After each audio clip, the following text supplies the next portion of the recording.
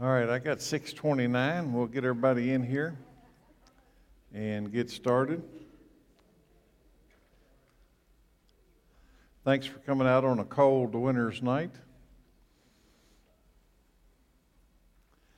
I do have a request, something I was asked to bring up, and Friday night is the ladies' tea. The tea tickets are all sold out, but we could use a few more guys serving. If you would like to volunteer to serve, I'm going to serve. I could use a couple more guys to help, and if you're interested in that, you can let me know after church tonight. Need to be here like 6 o'clock on Friday night. Stay until we get cleaned up, and if you're interested in that, let me know afterwards. 2 more sessions. It's a 12-week study, 12 nights, and I don't know how many of you have been here for the whole time. How many of you have been to every session? Raise your hand. So I appreciate you coming to this, and I announced it a couple weeks ago, but maybe everybody didn't hear. I've decided that next semester I'm going to do a 12-week Ken Ham study. I want to do something different. I'm going to do a 12-week Ken Ham study. It's about 20 minutes of a video by Ken Ham from the Creation Museum. And it's called Foundations. What would happen if you removed the first 11 chapters of Genesis? Because what we're seeing in the church nationally is a lot of churches are removing the first 11 chapters and then wonder why the church is in trouble. So we're gonna deal with that for 12 weeks. It's a 12-week study, and that we'll be doing that next semester. By the way, we decided this week, next semester we'll kick off on February the 6th, if you want to mark your calendars. And it'll last 12 weeks, go through the end of April. It'll be the last Wednesday night in April. So we've already got all that scheduled and worked out, starting to prepare for it. If you were here, not last week was Thanksgiving break. If you were here 2 weeks ago, you know about the faith heroes that have gone before us. The Bible in chapter 11 of the book of Hebrews lists a series of names. And there are heroes. They're not just heroes because we think they're heroes. The Holy Spirit had them listed as heroes. That's a pretty good resume. So let's start with prayer, and then we'll dive in thinking about those guys. Father, every week I've asked you the same thing. Open our minds to understand the Scriptures. You did it for your disciples. I believe you still do it today. So tonight we open up this wonderful book of Hebrews, and we seek to know you by knowing the Word. And to know the Word is to know the Son, and to know the Son is to know the Father, and to know the Father's eternal life. So that's what we seek in Jesus' name. Amen. In Hebrews chapter 11, you find ordinary men. Here's where I want to start tonight. Too many times we read Bible stories and we think they must have been superhuman. And you'd be wrong. They were just normal people. Just normal people. They were ordinary people who did extraordinary things because of faith. They believed. They believed God. And I came up with this definition 2 weeks ago when I read Hebrews 11, and I really read Hebrews 11. Here's my definition of faith. It's just my definition of faith based on Hebrews chapter 11. Here it is. To do what is right according to the Word of God. That's it. I believe that's what faith is. To do what is right according to the Word of God. Which means all of those guys in Hebrews chapter 11, they all heard the Word of God. None of them had to guess what God wanted them to do. Nobody's guessing. You don't have to guess. God, what do you want me to do? They heard the Word of God, and they did what was right according to that Word. It's called faith. Do you doubt that? Do you doubt that definition? Because here's why. Go down the list. Look at every one of those guys and say, what if they had disobeyed? What if Abraham's in there? What if he didn't take Isaac to Mount Moriah? Noah's in there. What if he said, I'm all in, but I ain't building a boat? You know, all doing what is right according to the Word of God. So they received the Word. They believed the Word was from God. And they followed that word by faith. Now, what's that got to do with us? You got one too. You received the word. Don't think you got to get it in audible form. What's the first verse in Hebrews? In the past, God spoke in various ways in different times to different people, but in these last days, He has spoken to us through His Son. How? When Jesus comes back in Revelation, His name is the Word of God. In John chapter 1, what's His name? In the beginning was the Word, and the Word was with God, and the Word was God. He was with God in the beginning. So if you're waiting for something, you need to quit waiting. You got the Word. Do what is right according to the Word of God. That's faith. The Old Testament heroes stand as witnesses. I'm going to read it to you. That's how this next chapter. The problem with chapter breaks is a lot of people read a chapter and then they wait a while and read another chapter, and you don't really do this. You don't really put the two together. We just went through all these names in Hebrews 11, and I noticed something. As you open up chapter 12, it says that the Old Testament heroes stand as witnesses against the present generation. They have set a standard. What's that mean? They set a standard of what faith is. So why? So that the modern world won't redefine faith like they've redefined marriage, like they've redefined a lot of things. Give it a new definition. Let's call faith believing in God. I'm going to tell you what, you go to a whole lot of churches, what's faith? You believe in God. Is that faith? That's not faith. That's a good place to start, but that's not faith. There will be a lot of people who are lost who believe in God. What's Jesus say? Many in the last day will say, Lord, Lord, we did this, we did that. And He said, I don't know who you are. Depart from me, you workers of iniquity. They believed in God. Believing in God, the demons believe in God. But that's not faith. So these heroes of the faith in Hebrews 11, they set a standard. You know what that standard is? They set a definition of what faith is. So that you won't be deceived into somebody else telling you what faith is. Why is such a big deal about faith? Because the Apostle Paul says we're saved by faith. By grace, through faith. Well, you better know what faith is. If faith is what saves you, faith is the separation between heaven and hell, you better figure out what the definition is. So they've created this definition. The Hebrew writer wrote this book, this letter, in the time when the church was just beginning. And they were suffering. They were just getting started in this Christianity thing, and they were suffering for the cause of Christ. They needed to hear of these faithful witnesses that had gone on before them with unwavering faith. So let me put it in perspective. This church thing's brand new, and there's not a whole lot of church people. When Apostle Paul goes out and he plants these churches on these missionary journeys, and there's not a whole lot of church people around. There's not a lot of encouragement, and they're under great opposition.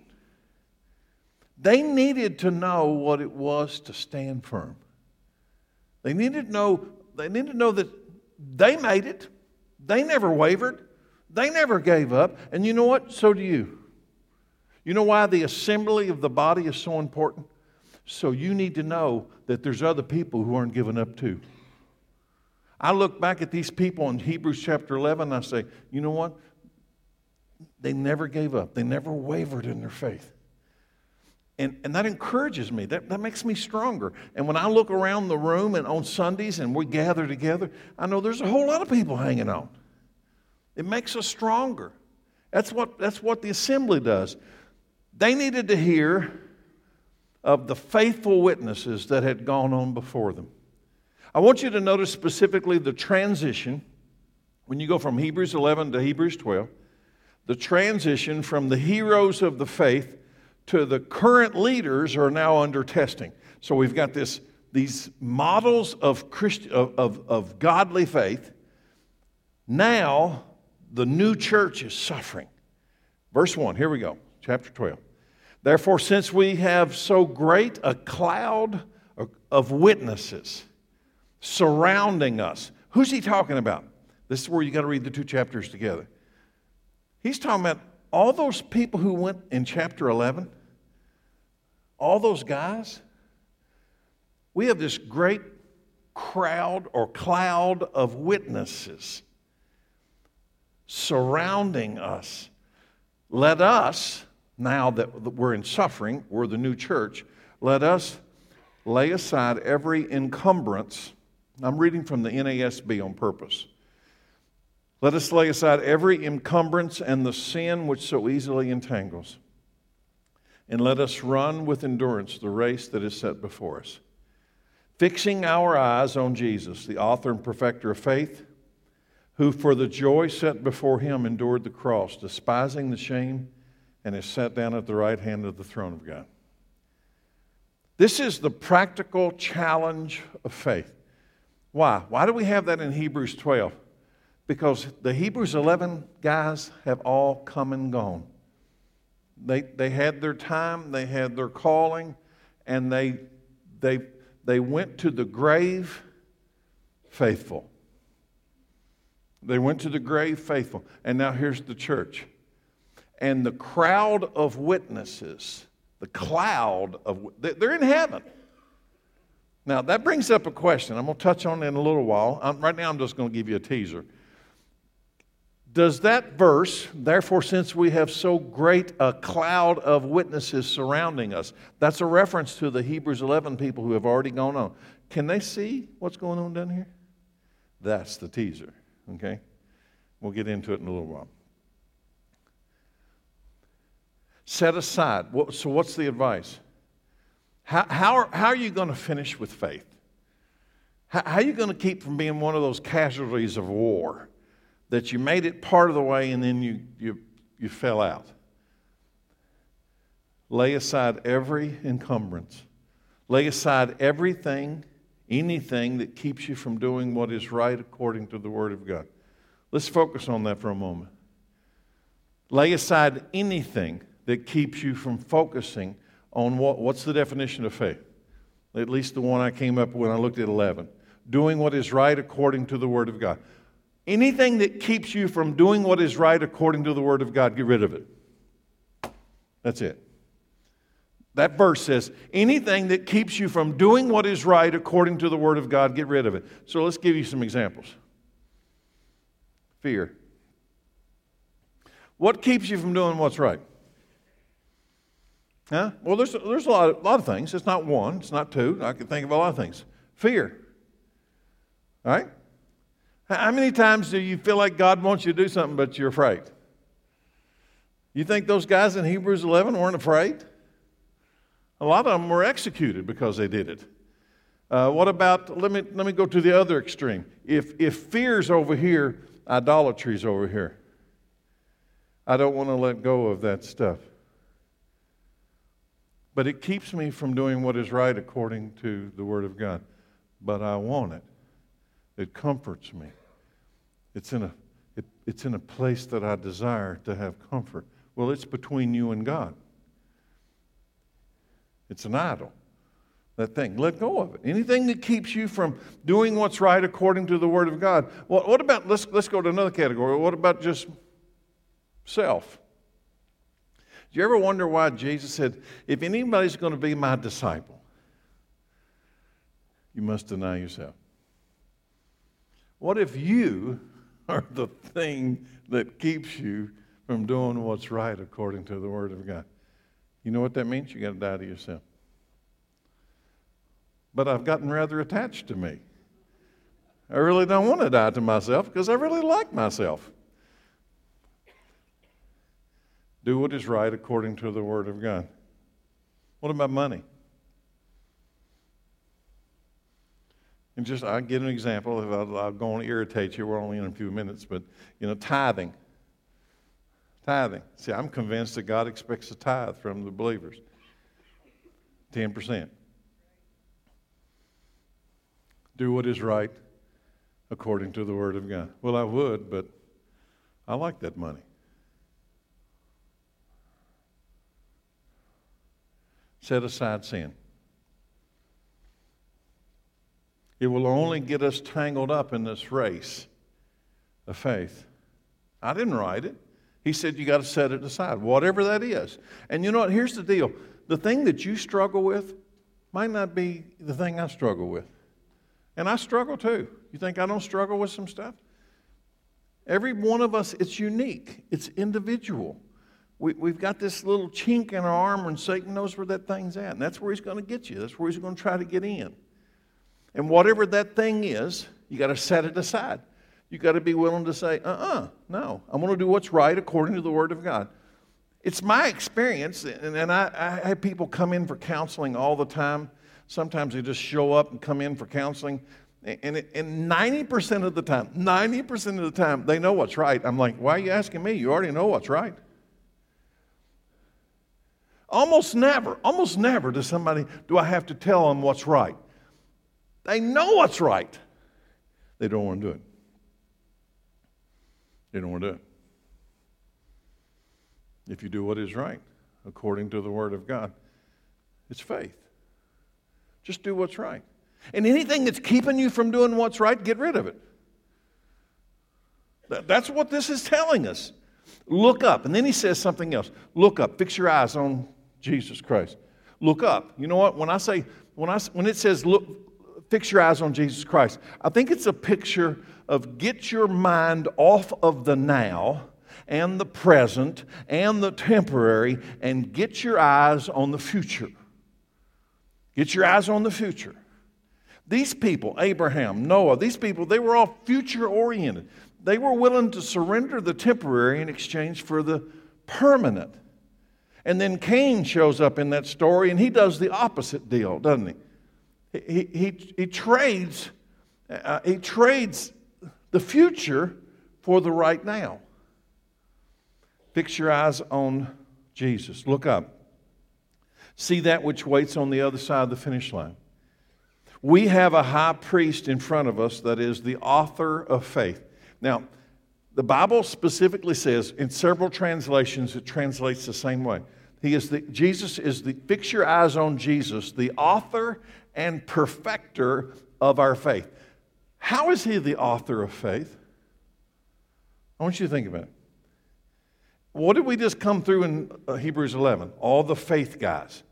And here's 12, fix your eyes on Jesus. Keep looking at Jesus. Whatever's going on in your world, just keep your eyes on Jesus. He's the author of faith. Don't look at Moses. Don't look at Abraham. Don't look at Noah. Don't look at old Samson. Look at Jesus. He's the author. The faith of Abraham, the author is Jesus. So look at him. How's he the author? When Jesus comes to the earth, do you think Jesus walked by faith? Some people think, well, you know what? He's God, so this was real easy for him. You're wrong. You're wrong. You know what the book of Hebrews says? God made him like us in every way. You think when he went into the wilderness and for 40 days he's tested by Satan, you think that's easy? He suffered. But you know what? What did he do in the wilderness when Satan was there tempting him? He did what was right according to the Word of God. He's the author of faith. He is the originator of faith. He is the measurement of faith. And it says, look at him. When you want to know what faith is, look at him. Satan tried to do to him what he did to the first Adam, but he wouldn't go for it. Jesus is not only the perfect high priest, but he also had to endure suffering. This is important. He's the perfect high priest, but do you think he had to endure suffering between his calling of God, the Word of God, and the finish line? It was filled with suffering. It was full of suffering. Why did he suffer? Did you catch it? I'll read it again in the NLT in a minute. For the joy set before him, he endured the cross, suffering its scorn and shame. Why? For the joy set before him. You know what Jesus got his eyes on? Finish line. You know what's at finish line for Jesus? He sits at the right hand of the Father. But he's got to go through the suffering, through the cross, to get to the right hand of the Father. And you do too. What did he say? you must deny yourself, take up a cross, and follow me. Now, you might not be crucified. It's highly unlikely you'll be crucified on a tree. But if you follow Christ, you will suffer. To some degree, you will suffer. Somebody's going to come against you. Now, I want to read it from the NLT. First two verses. Therefore, since we are surrounded by such a huge crowd of witnesses to the life of faith. There's people watching the life of faith. Let us strip off every weight that slows us down, especially the sin that so easily trips us, and let us run with endurance the race that God has set before us.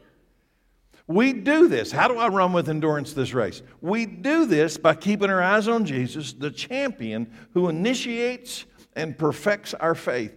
Because of the joy awaiting him, Jesus, because of the joy awaiting him. What's that? That's the right hand of the Father, right? Because of the joy awaiting him, he endured the cross, disregarding its shame. And now he's got the what? The reward. Now he's seated in the place of honor in God's throne. So I'm going to ask everybody a question tonight. And I asked myself this before I started. What's keeping you from running the race full speed? What is it? Run the race. Run the race. Don't walk the race. Run it. What's keeping you from running the race full speed? Self, fear, family, pleasure, suffering. I know a whole lot of people that think, well, I don't really like to be so vocal about Jesus because people, it's kind of like talking politics at Thanksgiving. It makes for a bad lunch. Are you running this race to win or just to finish? Is there a difference? Are you all in? So let's pause in Hebrews, jump over to 1 Corinthians, because Paul talks about this race thing. 1 Corinthians 9, don't you realize that in a race, everyone runs? Now, he's using a metaphor to a physical race. Don't you realize that in a race, everyone runs, but only one person gets the prize? You got a winner, right? So run to win. Now he's talking about Christianity. Run to win. All athletes are disciplined in their training. They do it to win a prize that'll fade away and get dusty and somebody will throw out. Right? But they run hard to get that trophy, to get that prize, which is going to mean nothing in a little while. But we do it for an eternal prize. So I, Paul, run with purpose in every step. I'm not just shadow boxing. I discipline my body like an athlete, training it to do what it should. Otherwise, I fear that after preaching to others, I myself might be disqualified. There are physical disciplines, spiritual disciplines that we need in the church. One of those disciplines is prayer. You need to have disciplined prayer life. You need to have a disciplined Bible study life. You need to have disciplined, on purpose, service in your life. Service, which means you determine that a certain part of your life is going to be externally focused. Three things. I always listen. When somebody comes to talk to me, I'm going to say, what are you doing with these three things? Tell me about your Bible study, tell me about your prayer life, and tell me what part of your life is focused on somebody besides you or your immediate family. Come on, tell me. And I can tell you, I can take your spiritual temperature. Three things. You know what happens when you do the number three? Your eyes go off of you. And it's a blessed thing. So when you're feeling sorry for yourself, go serve somebody else. And at least while you're doing it, you won't be feeling sorry for yourself anymore. Until you're done. Then you come back and feel sorry for yourself later. Run for your life. This is a race metaphor. Why am I running? Run for your life. That's what we used to say to each other as kids when we were scared. Run for your life. Run for your life! I still say that to the grandkids, and I say that they scatter like rats. Run for your life! Jesus is watching the race right now from the right hand of the Father in heaven. Let me just bring it into some observation. Jesus has watched us run the race this last week. He knows everybody, how you doing in the race right now. So when we're surrounded by a great cloud of witnesses, He's the one watching. He's sitting at the right hand of the Father, and He's watching, and He's cheering for us to run. He's not up there thinking, oh, he's a loser. No, He's cheering for you. He's on your side, and He wants you to run by faith, but run with passion. He's the champion. He's the author and perfecter of faith. And He wants you to do what He did. And He doesn't just do it from the right hand of the Father. He is the Holy Spirit that comes and moves inside of us to enable us to live a life of faith. Why? For the joy that awaits us on the other side. Run for your life. For the joy that awaits us across the finish line. Run for your life. I don't really, here's the answer to the teaser. And believe it or not, this is one of those questions a lot of people ask me. I don't think Abraham and Noah and Moses are watching us from heaven. I don't think they are. I think they've got way better things to do than watch us from heaven. In fact, somebody says heaven is a blissful place. I'm thinking if they could watch this down here, it probably wouldn't be so blissful. Now, the angelic realm, different story. God the Father, the Son, different story. I think they see everything here. But if you ask me, and by the way, I can't biblically prove that to you. I go to funerals, and please don't take offense to this. I'm not trying to offend anybody. But I go to funerals, and somebody says, he's there watching us now. And I'm thinking, I doubt that very seriously. And I sure hope he's not. But I don't say that. So when it says that we're surrounded by a great crowd of witnesses, there is a heavenly host. There are the elders. There are the angels, the cherubim, the seraphim. There is the Father. There is the Son. And nothing escapes their vision. But I don't think my grandparents are watching me. I think one day I'll meet my grandparents. And they'll be my grandparents, exactly who they were when they left here. But I don't think they're watching me in the meantime. Jesus knew in advance that the cross was between Him and the finishing line, and He still ran. Here's the biggest point tonight. Jesus knew in advance that the cross stood between Him and the finish line, and He never stopped running. There's one point in the Bible in the NLT, He says He turned resolutely to Jerusalem. Resolutely. I always thought, I don't know if I'd walk so fast to Jerusalem, knowing Jerusalem's got a cross for me. But He knew that on the other side of the cross was the glory of the right hand of the Father. So He went to Jerusalem. I'm going to tell everybody in the room today, Jesus says that He will share with you what the Father has given Him if you will walk by faith. So the same thing, in some regard, that He got, you're going to get. You're going to be joint heirs with Christ. You know what that means? You share everything He's got. So the joy awaiting us on the other side of the finish line is the same thing that He was waiting on. We're not going to be Jesus. We're not going to be at the right hand of the Father. That's His role. But what we are going to receive will be worth the suffering. It will be worth the hardship. It will be worth whatever that is. It will be worth it. So keep your eyes on Him. So let's go to verse 3. Think about, and this will tell you where he's going, where the Hebrew writer's going. Think of the hostility. So what's the point? Some of you aren't going to make it. He's trying to prepare them for the battle. Think of the hostility He endured, Jesus, from sinful people. And then you won't become weary and give up when they get hostile towards you. And after all, you have not yet given your lives in the struggle against sin.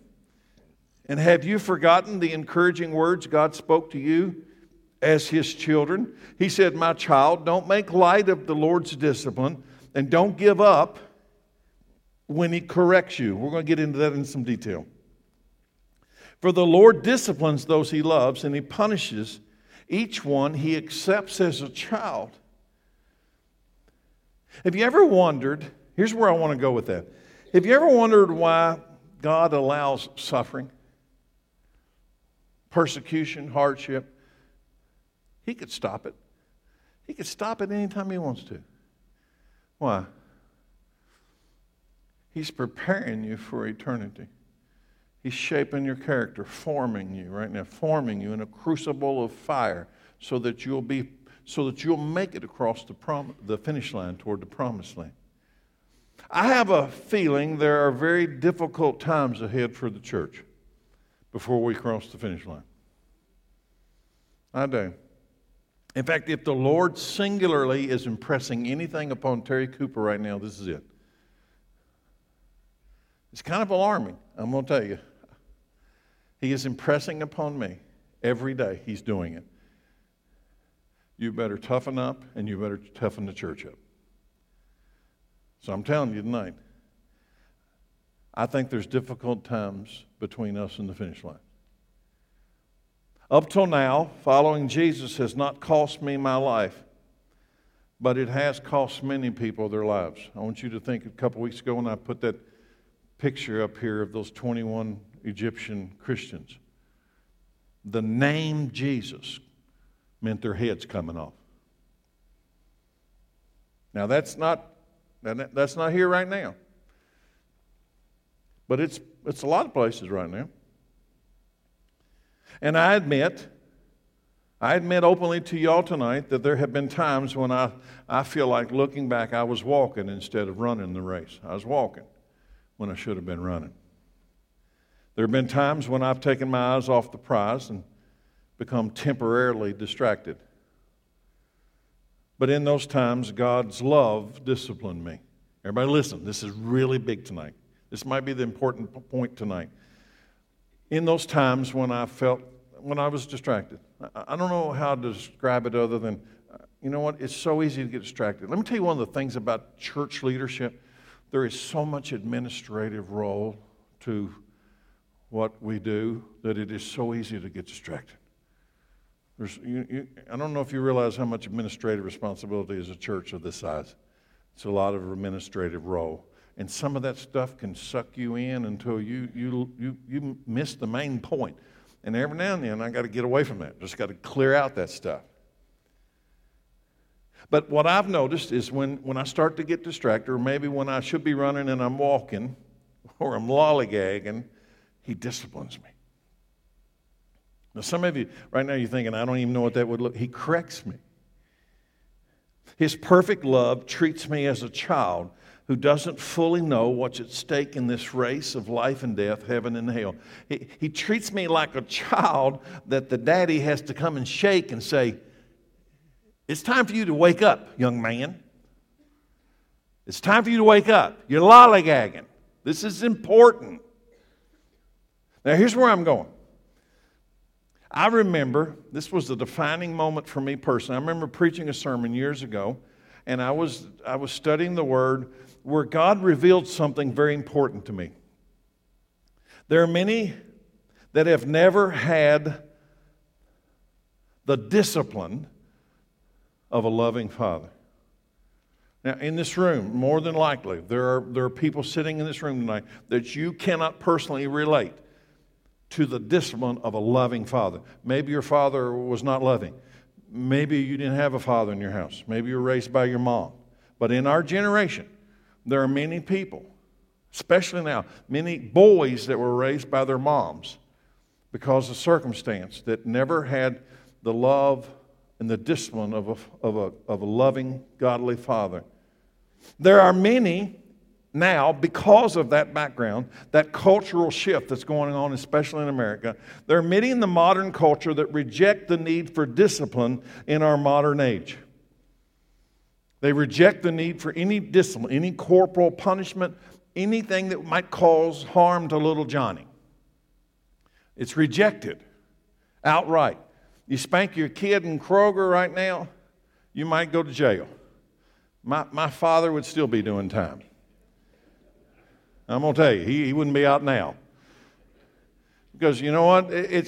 But the culture has changed. And this is what I saw. I want to tell you what I saw when I was preparing this sermon some time ago.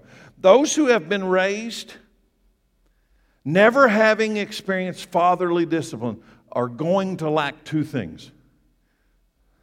Number one, they will never realize that our actions and choices have consequences. You will reap what you sow.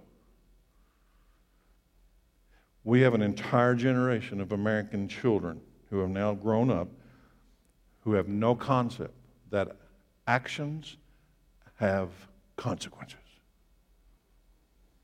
Because they have nobody in authority ever made it real. Went to school, not real. At home, not real. No consequences. Don't do that, Johnny, or I will. But they never do. They never do. Out, but they never do. There's no consequences. So it's like everything that threatens me is a big bluff. Now, let me tell you where we're going. That transfers from a physical to a spiritual reality. That all this heaven and hell thing's a giant bluff to keep everybody in line. He's not really going to do it. No, he really doesn't do that. Number two, they will never realize that pain and suffering comes from rebellion. Pain and suffering. Rebellion equals suffering. It's a God law. It's a God law. Rebellion equals suffering. Well, we've got an entire generation of kids who've grown up that rebellion never equaled suffering. Rebellion equals rebellion. A loving father will always teach their children these two important life lessons. Your actions and your choices have consequences. Why? Because you do not live unto yourself. There is an authority beyond you. When I was a child, it was my daddy. Right now, it is my heavenly Father. There is an authority above me. I do not live unto myself. And there will be pain and suffering associated with rebellion. Now, I got to tell you, my earthly father taught me both of these in a real way. In a real way. And because he taught me, I have never had trouble believing that my heavenly Father would also discipline his children. But I know the church is full of people who cannot grasp the idea that God disciplines his children. No, he wouldn't. That'd be mean. You're a mean father. Why? Because kids grew up without a real father that loved them. Can't imagine a heavenly Father that equals discipline because they never saw it. They never experienced it. It was never connected or associated with love. So let's go to verse 7. As you endure this divine discipline, who's that? That's from God. Remember that God is treating you as his own children. Now I'm going to insert a word here. It's going to be a really important word. Legitimate children. There are illegitimate and there are legitimate children. When it says, as you endure this divine discipline, remember, God is treating you as his own children. God's treating you as if he's not treating you like you're illegitimate. In fact, the opposite is true. If you're not being disciplined by God, you are already considered illegitimate. Stay with me. Stay with me. Whoever heard of a child who was never disciplined by his father? Well, I could raise my hand and say, we got a whole culture of it now. If God doesn't discipline you as he does, if God doesn't discipline you as he does all of his, what? Creation? That's not what it says. All of his children, all of his legitimate children. It means that you're illegitimate. Now, I'm going to tell you, you want something that changes your perspective? If God doesn't discipline you, it means you're illegitimate in his eyes. You're not his real child. I'm not likely to spank somebody else's child. Especially in Kroger. Not going to happen unless I can get behind the car. Why? Because it's not my child. Let me read again. If God doesn't discipline you as he does all of his children, it means you are illegitimate and are not really his children at all. Go ahead. In other words, you're in rebellion? Go ahead. Go.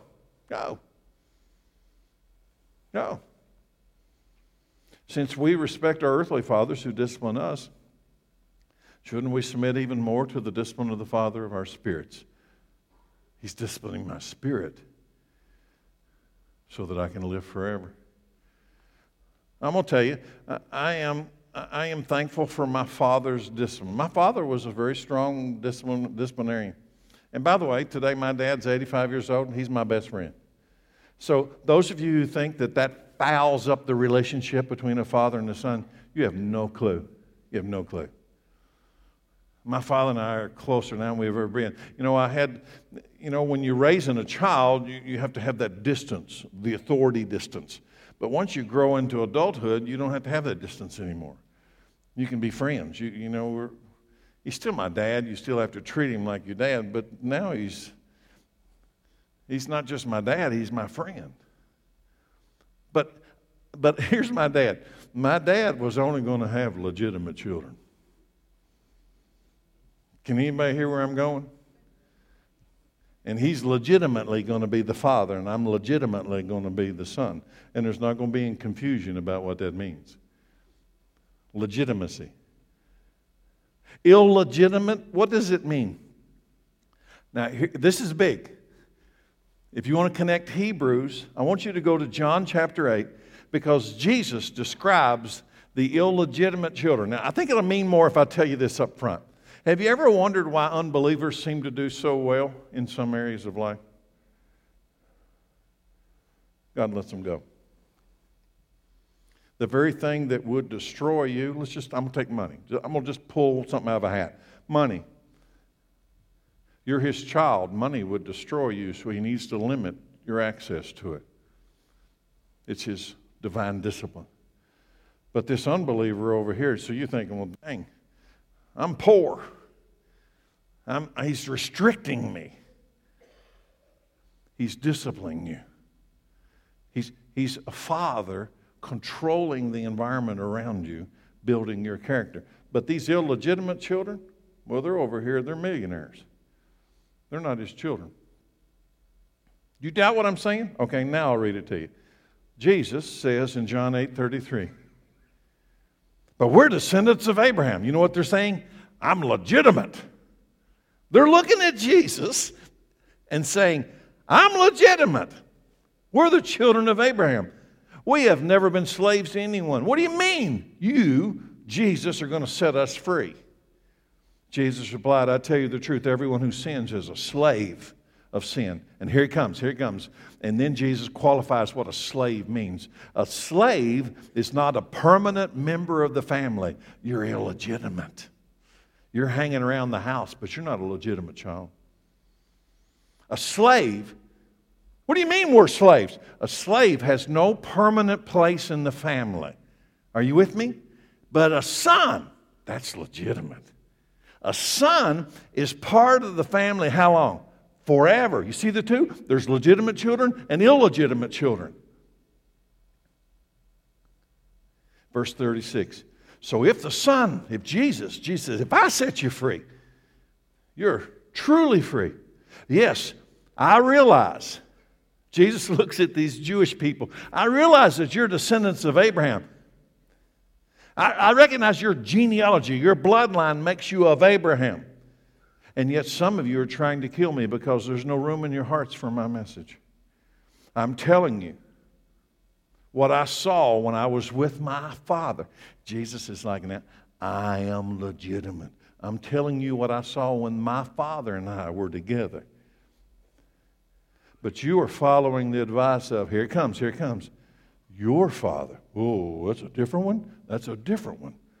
And the reason you're associated with a different father, which makes you illegitimate in association with Jesus' father. Verse 39. Our father's Abraham. They didn't like that, did they?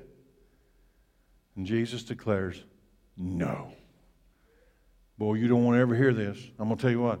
You better never hear Jesus say, your father's not Abraham. Even church people, Christian, you know what? We're adopted into the family of Abraham. Abraham is the father of the faith. He is the father of the children of God. Children of God. Church age, Old Testament age, Abraham. And if you're out of Abraham's family, you're out of luck. You're out of luck. And they says, we're children of Abraham. Our father is Abraham. Jesus says, no. No, you're not. You're illegitimate children. But we have the bloodline. You're illegitimate. For if you were really the children of Abraham, what would you do? You would follow my example. Instead, you're trying to kill me because I told you the truth, which I heard from God. Abraham never did such things. No, you are imitating your real father. Illegitimate. They replied, we aren't illegitimate children. God himself is our true father. And Jesus told them, if God were your father, you would love me. Why? Pause. I want you got to figure out the answer to that question. Jesus looks at these illegitimate children. They've got the genealogy. They got the bloodline. They got the law of Moses. But they're illegitimate. If God were your father, you would love me. Why? Because I would be your brother. And if I'm your brother, we got the same father. That means you have to be legitimate. But they don't love Jesus. You know why? Because they got a different father. And the very idea that they have rejected Jesus proves they don't have the same father. Because if Jesus were your brother, you'd love him. If God were your father, you would love me, because I have come to you from God. I'm not here on my own, but he sent me. Why can't you realize what I'm saying? It's because you can't even hear me. For you are children of your father, the devil. You're illegitimate. And you love to do the evil things he does. He was a murderer from the beginning. He always hated the truth. There's no truth in him. And when he lies, it's consistent with his character. For he's the liar and the father of lies. So when I, Jesus, tell you the truth, you just naturally don't believe me. Let me make it simple. I'm going to hold it up. Illegitimate children refuse to believe Jesus. Jesus is the Word. The Word is Jesus. When you refuse to believe the Word, you are an illegitimate child. Legitimate children believe Jesus, and they accept the discipline of the loving Father. Now, why do I have to put the discipline in there? That whole scripture was to try to prove there's two groups of people. There's legitimate and illegitimate children. If you are in the room tonight and you are a legitimate child of God, he is going to discipline you. And that's a good thing, because his discipline is love. Hebrews 12:9. Here we go. Since we respected our earthly fathers who disciplined us, shouldn't we submit even more to the discipline of the Father of our spirits and live forever? For our earthly fathers disciplined us for a few years, doing the best they know, but God discipline is always good for us, so that we might share what? What's his discipline lean us toward? Sharing in his holiness. No discipline is enjoyable when it's happened. Can I get an amen? No discipline is enjoyable when you're in the middle of it. It's painful. But afterward, there will be peaceful harvest of right living for those who are trained in this way. Right living. What's my definition of faith? Doing what is right according to the Word of God. Takes discipline. Let me ask you a question, because this happens a lot. Have you ever read this book and felt offended? Have you ever read this book and felt like it had just rebuked you?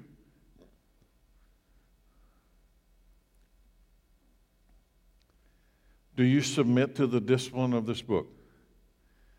Because I got to admit something. When I read this book, I read it as if it is the standard of authority. It is the standard of God's authority. And if I don't align with this, it offends me. But then I'm left with a decision. My decision is I can go, who you think you are, or I can submit myself to the authoritative discipline of the Word of God. Or I can reject it. I can be a legitimate child who loves the Word. Or I can be an illegitimate child who rejects the discipline of the Father. People want to make this thing complicated. I don't think it's complicated. I don't think it's easy. God's discipline is to draw us to holiness. And holiness is to do what is right according to the Word of God. It's called faith. A peaceful harvest of right living. It's called faith. It's the result of God's discipline. This discipline is the training that reveals the race and the training that keeps you in the race running, not standing. So if you look at your life right now, are you standing or are you running? Look back. It's not my job to figure out how you're doing. I'm trying to figure out how I'm doing. If you look at your life in the last 6 months, are you running this race to win? Or are you running this race just to try to get through the day? There's a difference. If you look at your life right now, are you walking when you should be running? It's interesting to me that Jesus, the very last of the 7 churches in Revelation, is Laodicea. And he said, I wish you were hot or cold. I wish you were either standing still or running. But because you've got this lazy walk, you got this complacent middle, I'm going to spit you out of my mouth. I wish you were hot or cold, but because you're lukewarm. What do you think lukewarm is? What is it? What is it? I'll tell you what, we ought to figure out what it is because he's going to vomit you out. It's this idea that I'm in a race and somehow I'm entitled to get a trophy when I get to the finish line. I'm going to walk across the finish line. The finish line, everybody's going to get to a finish line. There's one in front of me, there's one in front of you. We're in a race of life and death. And we're going to get to the line and it will be legitimate children or illegitimate children and when we cross over. But we're running to win. This is big. This is run for your life. Verse 12. So here's his instruction. I love how the NLT translates this, by the way. So take a new grip with your tired hands and strengthen your weak knees. Suck it up. That's what they used to say. So take a new grip with your tired hands and strengthen your weak knees. Mark out a straight path for your feet so that those who are weak and lame will not fall but become strong. Come on, let's go. That's what he's saying. Let's go. Let's go. If you're lukewarm, get over it. Let's go. What is a straight path? Notice what he says. He says, mark out a straight path for your feet. Well, what does it mean? It is a straight path of discipline, the path of the one that listens to godly counsel. Proverbs outlines it in pretty good detail. Proverbs 4, my child, pay attention to what I say. Listen carefully to my words. Don't lose sight of them. Let them penetrate deep into your heart, for they bring life to those who find them and healing to their whole body.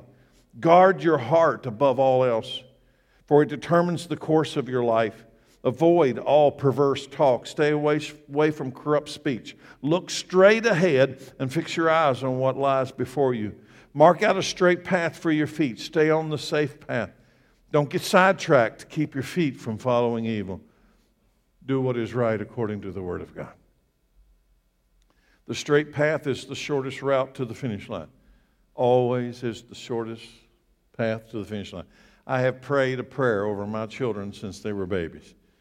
I still pray the same prayer. Only thing I've added is my grandchildren's names to the same prayer. Lord, make their path straight. You know what it means to me? The shortest distance to the finish line. No zigzagging, no distractions. Their eyes fixed on you and walking toward you. It is the path of peace with God, peace with fellow man, and peace with yourself. Let's go to 14. Work at living in peace with everyone, and work at living a holy life. For those who are not holy will not see the Lord. Look after each other, so that none of you fails to receive the grace of God. Watch out that no poisonous root of bitterness grows up to trouble you, corrupting many. Make sure that no one is immoral or godless like Esau, who traded his birthright as the firstborn son for a single meal. You know that afterward, Esau, when he wanted his father's blessing, he was rejected. It was too late for repentance, even though he begged with bitter tears. Work at living at peace, God and man. Work at holiness. Without holiness, no one will ever see God. And look after each other. Watch out. Guard your heart. Don't trade the eternal for the temporary, and seek the blessing of the Father while there is time. Why? Because one day it will be too late. Esau, it was too late. Even with repentance, it's too late. Even though he's crying bitter tears, it's too late. Why did he put Esau in this story? Because there is a point of no return. I don't know where that's at. Don't ask me where that's at. I don't know where that's at. Then the Hebrew writer paints a spiritual, profound picture. This will be the last thing we do. I need to hurry. You have not come to a physical mountain. Nobody in here had to go to a physical mountain to receive Christ.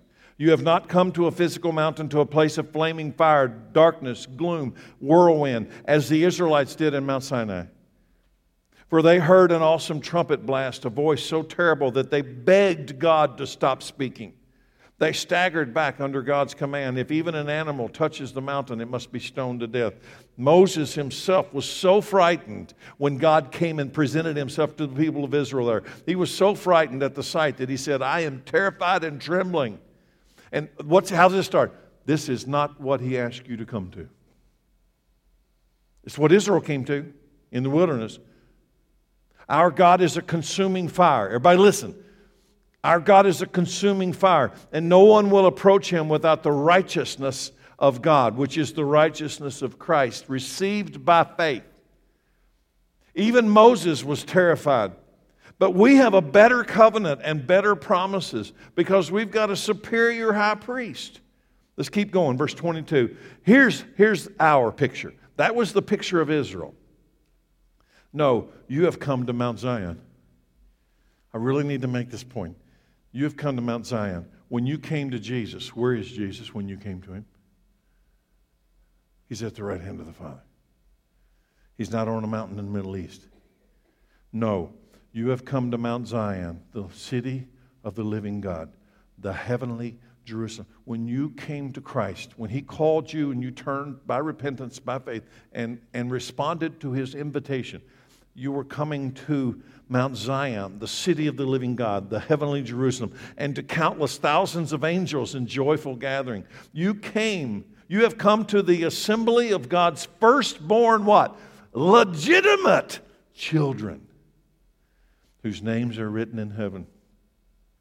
You have come to God himself, who is the judge over all things. You have come to the spirits of the righteous ones in heaven, who have now been made perfect. And you have come to Jesus, the one who mediates the new covenant between God and people, and to the sprinkled blood which speaks of forgiveness instead of crying out for vengeance like the blood of Abel. We don't have to go to Mount Sinai. We have a heavenly Jerusalem in front of us. By faith, we have come to Jesus. The Word has revealed that which is right, and we believed the Word. We have a better covenant with better promises. But I'm going to tell you, here's where it'll end tonight. We also have a warning. Verse 25, be careful. Anybody think he's writing this to us? He is. Be careful that you do not refuse to listen to the one who is speaking. For if the people of Israel did not escape when they refused to listen to Moses, the earthly messenger, we will certainly not escape if we reject the one who speaks to us from heaven. When God spoke from Mount Sinai, his voice shook the earth, and now he makes another promise. Don't miss it. Here it comes. Here it comes. When he spoke on Mount Sinai, the people were so terrified because the earth shook at his voice. And he says this, once again, I will shake not only the earth, but the heaven also. This is the prophetic future announcement. This means that all of creation will be shaken and removed so that only unshakable things, legitimate children, will remain. It's a warning to all who refuse to listen to these words of God through Christ the Son in the last days. Israel didn't escape the words of God given through the earthly messenger Moses. And who do we think we are thinking we'll escape if we ignore the words of God given through Christ and the Holy Spirit in the Bible?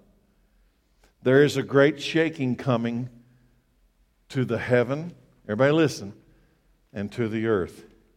Those who have lived by faith will survive the shaking because they stand on the unshakable Word of God. So I'm going to give you a summary and a final warning. Hebrews 12:28.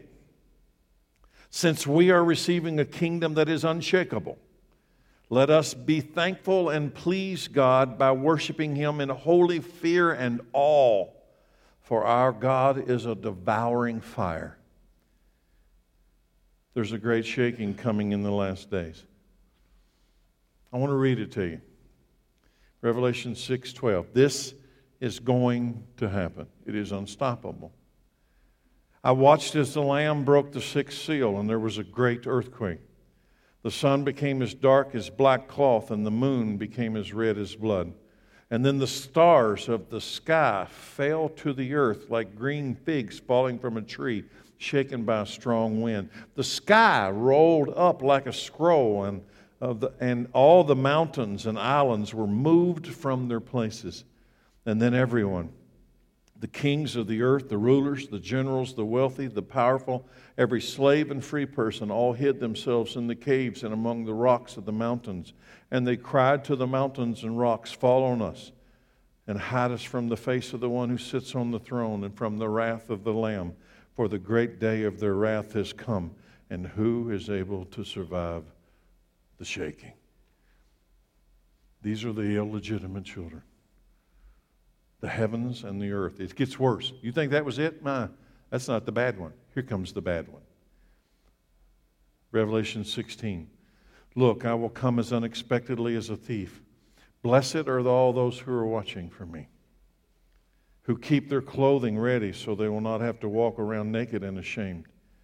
And the demonic spirits gathered all the rulers and their armies to a place in the Hebrew named Armageddon. Then the seventh angel poured out his bowl into the air, and a mighty shout came from the throne of the temple, saying, it is finished. And then the thunder crashed and rolled, and lightning flashed, and a great earthquake struck, the worst earthquake since people were placed on the earth. The great city of Babylon split in 3 sections, and the cities of many nations fell into a heap of ruins, or a heap of rubble. So God remembered all of Babylon's sins, and He made her drink the cup that was filled with the wine of His fierce wrath. And every island disappeared, and all the mountains were leveled. And there was a terrible hailstorm, and hailstones weighing. Can anybody's mind grasp this? They weighed 75 pounds. Fell from the sky on the people below. They cursed God because of the terrible plague of the hailstorm.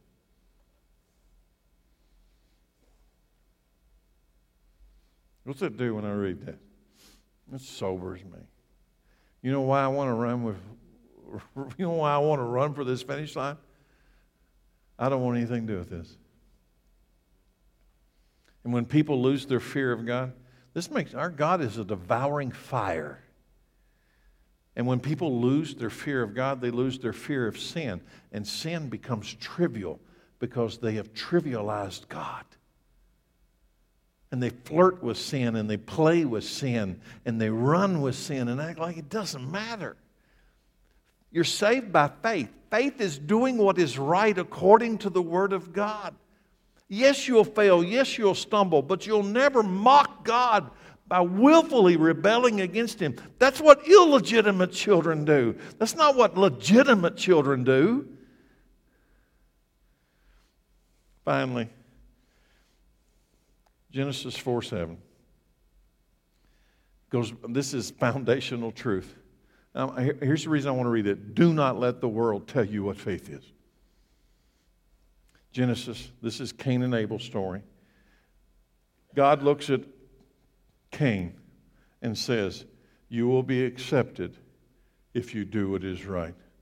But if you refuse to do what is right, then watch out. Sin is crouching at your door, eager to control you, but you must subdue it and be its master. If not, it'll master you.